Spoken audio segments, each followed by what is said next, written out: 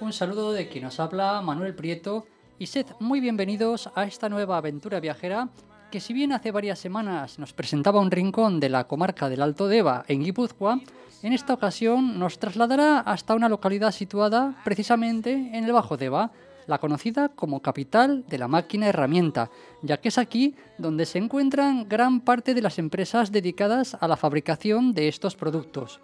Saludamos y damos las gracias, en primer lugar, a todos los que nos estéis escuchando en la sintonía de Donosti Cultura y Ratia, así como a Carmen Lázaro, que nos estará acompañando en el micrófono contiguo, como ya viene siendo habitual.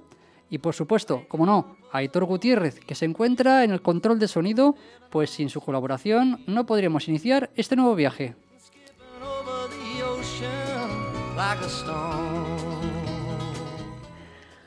Hola, saludamos a toda nuestra audiencia de Donostia Cultura y Ratia 107.4 FM. Hola Manu, hola, ¿qué tal está nuestro técnico hoy? Hola, Kaixo Gustioi.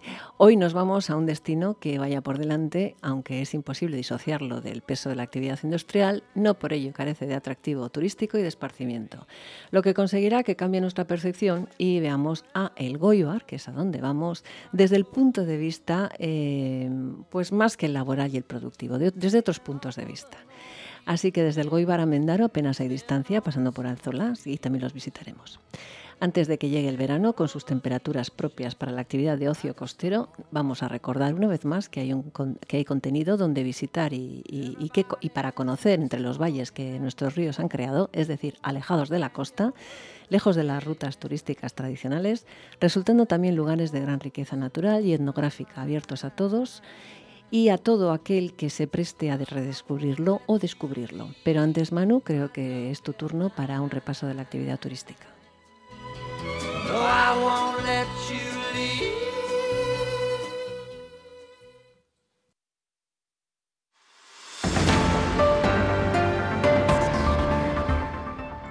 Investigadores de la Universitat Oberta de Cataluña han analizado la influencia de la percepción del riesgo sanitario de viajar inmediatamente después de la primera ola de la COVID-19 y han identificado diferentes perfiles de turista, así como sus motivaciones. De entre todos destacan tres tipos: el turista preocupado, que manifiesta querer cambiar su modo de vivir tras la pandemia y por tanto su forma de viajar; el turista pragmático, un tipo de persona que es sensible al riesgo asociado al turismo, pero que no realiza cambios profundos en su modo de viajar; y el turista escéptico, aquel que no quiere cambiar ni el comportamiento ni sus hábitos de viaje.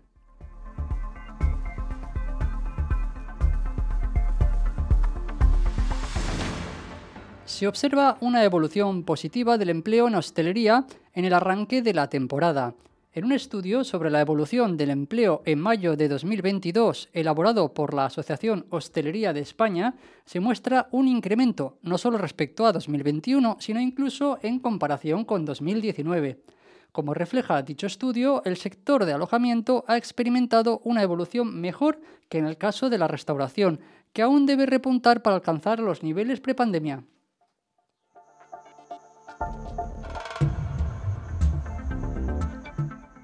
En el primer trimestre del año, el turismo internacional experimentó un crecimiento del 182%, ya que los destinos de todo el mundo recibieron 117 millones de llegadas, 76 millones más que en el mismo periodo del 2021.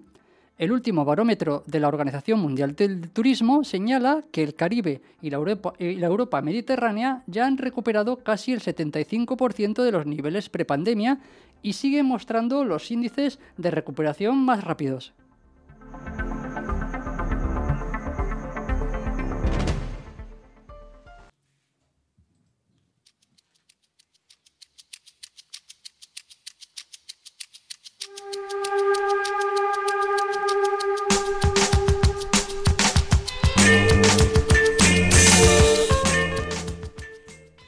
El Goibar, en plena zona de Debabarrena, en el centro de Euskadi, prácticamente a la misma distancia de Vitoria, de Bilbao o de San Sebastián, de las tres capitales.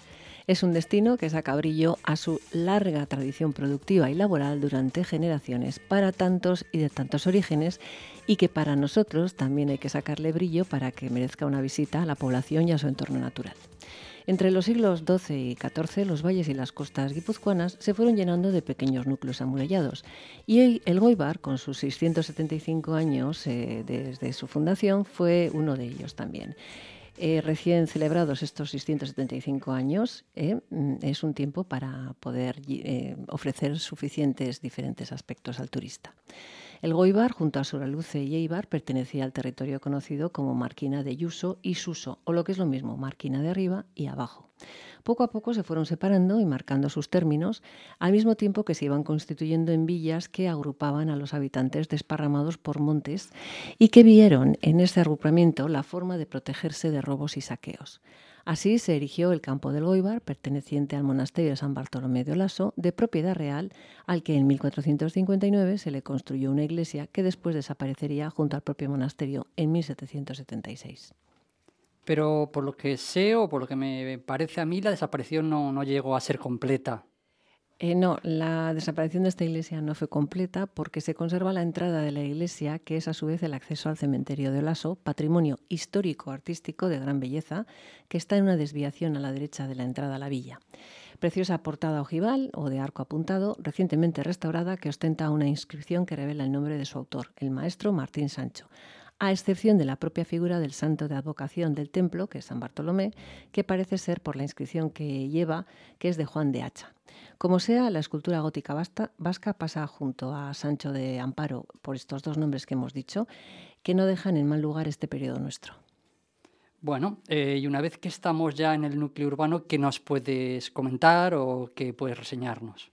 Empezaremos por Nafarroa Plaza o Kale Barrengo, porque en ella está la Casa Torre de los Alzola, anterior al siglo XIII, edificio de planta cuadrada y cubierta a cuatro aguas del que destacamos el escudo familiar del linaje de Alzola, colocado en uno de los cuatro vértices en el que se puede ver un galeón navegando. Elemento, curioso en tierra adentro, que haya un galeón navegando en la heráldica, porque es un elemento que se sumó a esta heráldica porque los Alzola poseían una flota de barcos que surcó tanto el Océano Atlántico como el Mar Mediterráneo en busca de todo tipo de mercancías y transportando todo tipo de bienes. Una auténtica empresa de transportes y una muestra más de que no siempre se puede identificar nobleza rural solo con los intereses en bienes inmuebles ajenos a otros emprendimientos más arriesgados como era y es el comercio marítimo.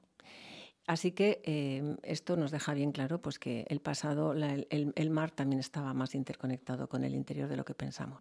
Y de una plaza a otra plaza, porque la segunda plaza, Forbuen Plaza o Calegoengo, es el punto neurálgico de la vida en el Goibar, donde hay que ver la iglesia de San Bartolomé, patrón del Goibar, obra de Longa, la Raza y los Ibero, que como se sabe, el padre fue arquitecto de la Basílica de Loyola, y que además de intervenir en esta iglesia son autores del Palacio Aurreche, sede del ayuntamiento, que está en esta misma plaza, y de la Casa Arriola, que está frente a él. Los Ibero eran de Azpeitia, pero está claro que pasaron horas en el Goibar. Completan este hermoso conjunto un edificio de antiguas casas porticadas y el frontón más antiguo de Euskadi, construido en 1751. Uh-huh. Bueno, y todo esto que has mencionado, imagino que deja restos, un patrimonio o por lo menos unas huellas, ¿no? Sí, y claro, para eso están, entre otras muchas funciones, los necesarios museos, cuya función educativa no formal y de transmisor del valor del patrimonio cultural no vamos a descubrir en un programa centrado en la actividad turística. Nosotros resaltaremos la contribución de los museos para crear una imagen de destino. Y eso también es un valor a tener en cuenta porque es atracción diferenciadora que, además de indicar cierto nivel cultural y conciencia de su patrimonio de una sociedad, se traduce en actitudes positivas en el turismo. Y mucho más cuando se trata de museos con contenidos únicos, que pueden ser el caso de los de nuestro destino de hoy.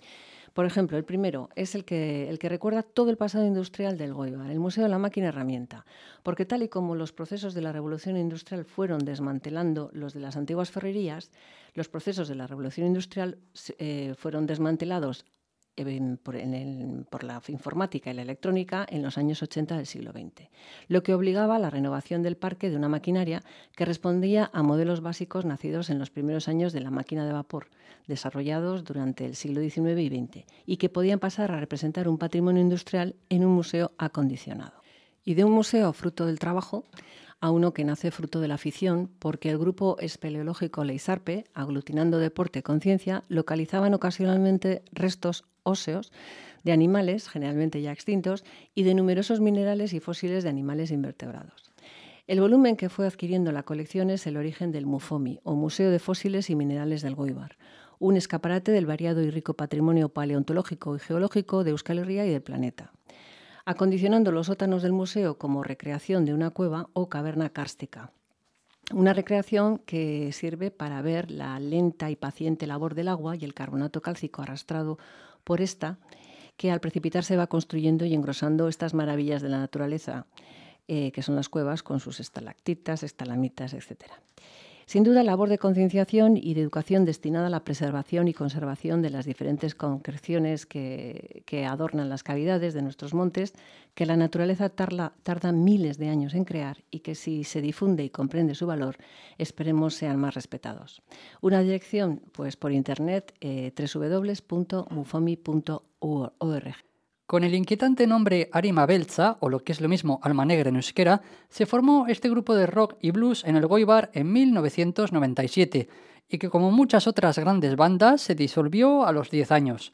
Los miembros de la primera formación fueron el guitarrista y vocalista Aitor Badiola y el batería y cantante solista Jon Gurruchaga. En septiembre del año 2000, la banda guipuzcoana publicó su primer trabajo, disco homónimo de 6 canciones. Después llegaría Blues Sustraya, Raíces de Blues, y Mundurako Ateak, Puertas hacia el Mundo. En los últimos años, su sonido pasó a ser más rockero, influenciados por el rock de finales de los 60 y principios de los 70. Aunque el público está muy acostumbrado a escuchar blues en inglés, ellos lo hicieron en euskera, con la voz rasgada de Jon Gurruchaga, que también formaría parte de UEK y Jon and sus gramas. Nosotros nos sumamos a esta afición por el blues, que como música de sentimientos que es, no desaparecerá nunca. A continuación, de ese primer disco con portada de Cielo de Van Gogh, Blues Oihartzuna o Eco de Blues.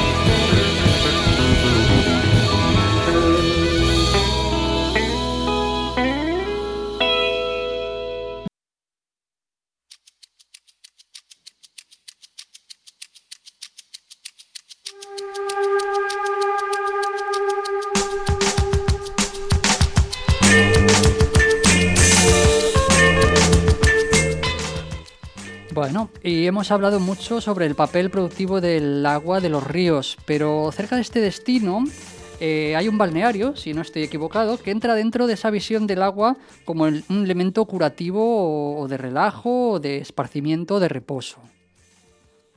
Sí, y antes de llegar a ello, tenemos que decir que puede que sea Alzola, que es el balneario del que estamos hablando, un buen ejemplo de cómo se ha conseguido el dominio del agua al servicio del ser humano. Primero, como vía de comunicación entre grupos humanos, porque el río Deva, que es el que pasa por Alzola, se empleó para el transporte desde su desembocadura hasta Alzola con chalupas planas, chalupas sin calado, llamadas alas, que eran las más adecuadas al no tener calado para ser arrastradas, porque no navegan estas chalupas eran arrastradas sobre un lecho de río, que era la mejor opción de transportarlo, ya que los caminos no tenían la calidad suficiente para rodar los carros, entonces se hacía un tráfico fluvial.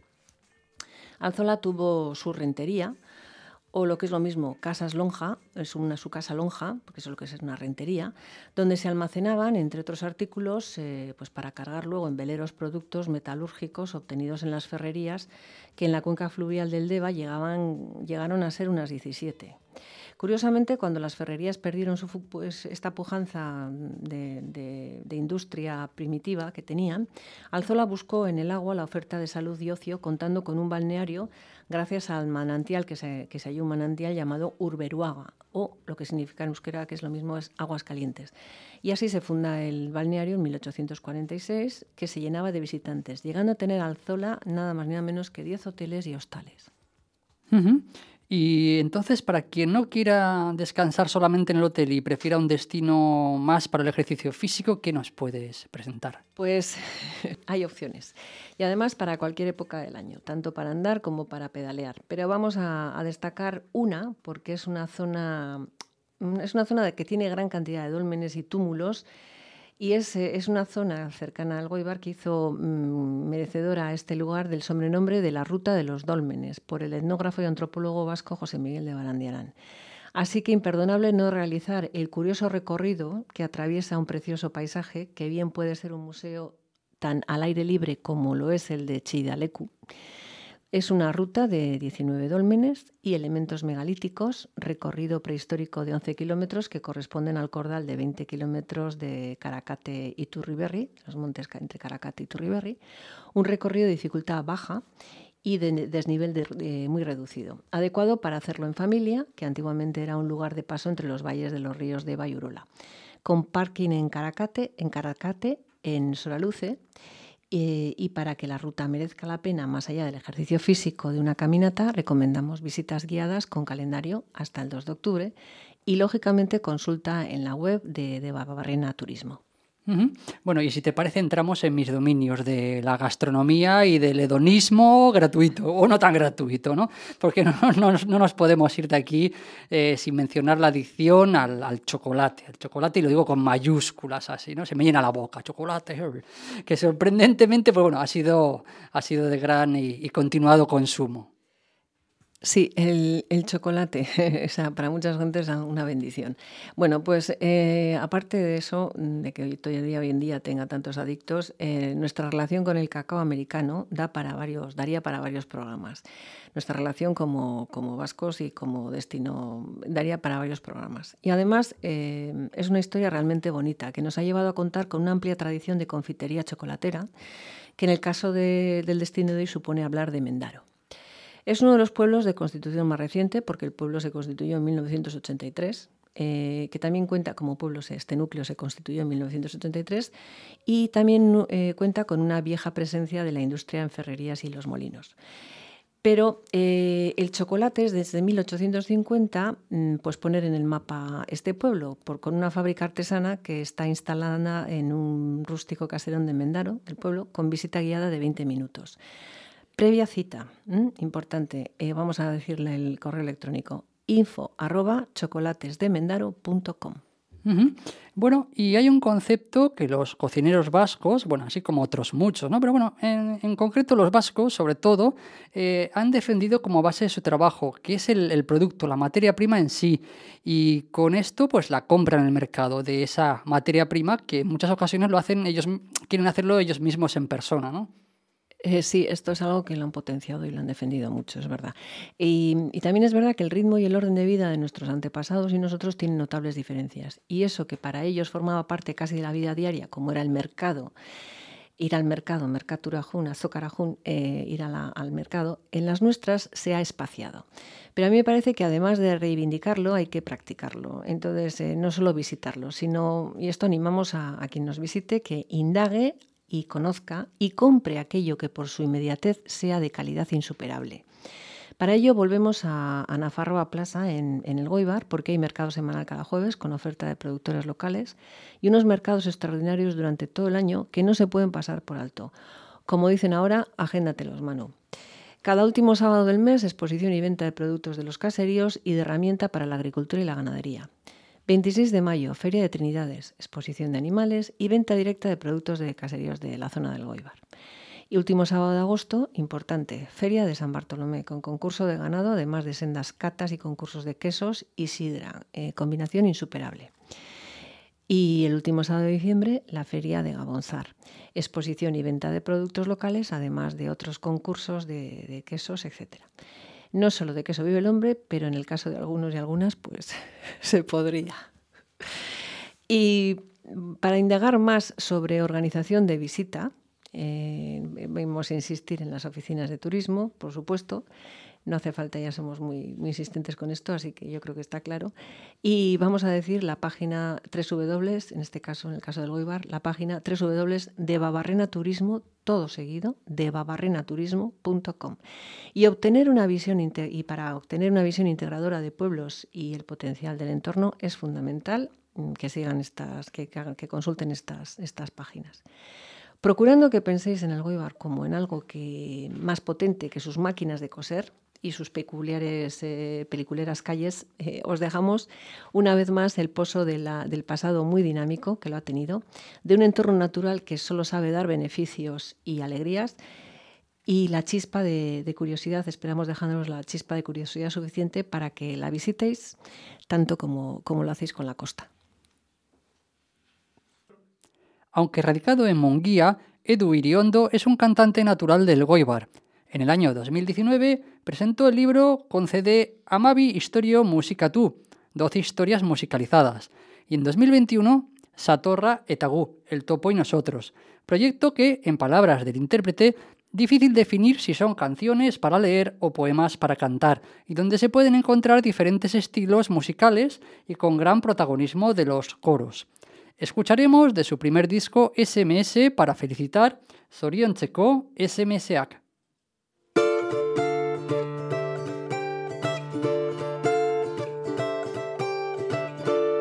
Munduan sarritxutan lez, gure hartaburtsua oskolez, urrutiko mozu hauek, virtualak dira tamalez. Urrutiko mozu hauek, virtualak dira tamalez. Kantaretan zan, kantaretan zin, atxila guntzia izan zainez beti, mezulari.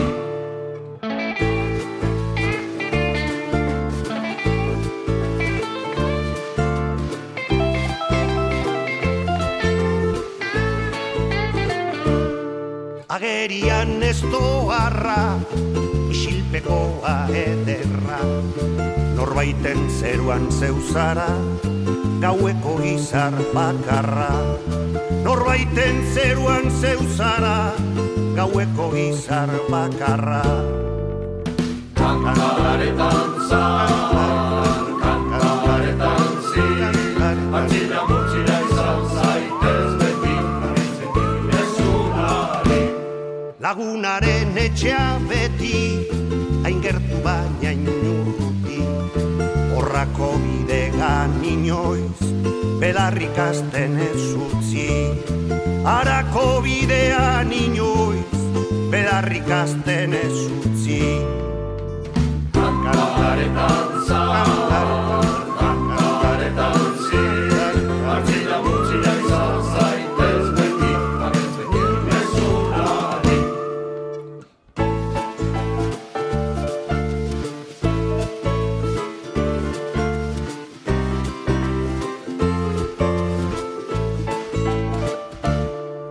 biharkoaren lainua, ez dira izango hainilunak, luzaro gozatzen banau, zure ahotsaren doinua.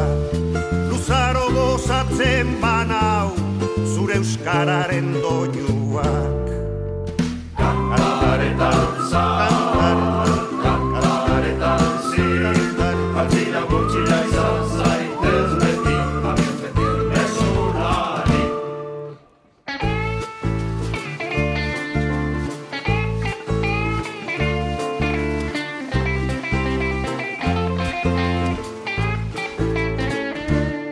Blaitu zaitzala urgoienak, lastan zaitzala urbarrenak, etortzeko izan daitezen, zure garairik onenak.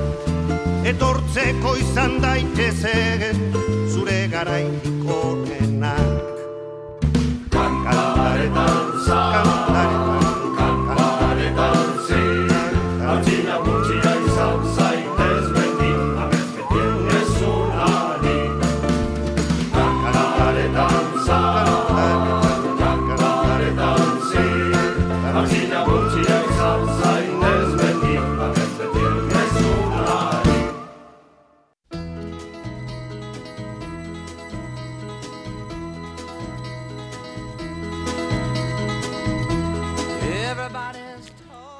Nuestra próxima edición se alejará de nuevo, esta vez a un continente diferente y que ha inspirado todo tipo de literatura y no digamos de cine. Y aunque ha contado mayoritariamente con un turismo anglosajón, en los últimos años ha visto crecer el interés en otros mercados.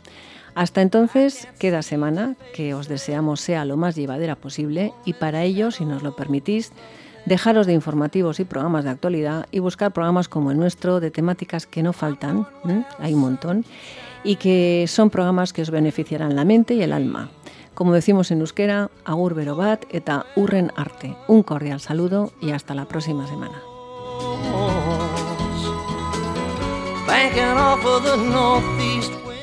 Y es de esta manera que damos por finalizado una semana más nuestro viaje. En esta ocasión, desde otro de esos rincones tan singulares con los que cuenta el interior de Guipúzcoa.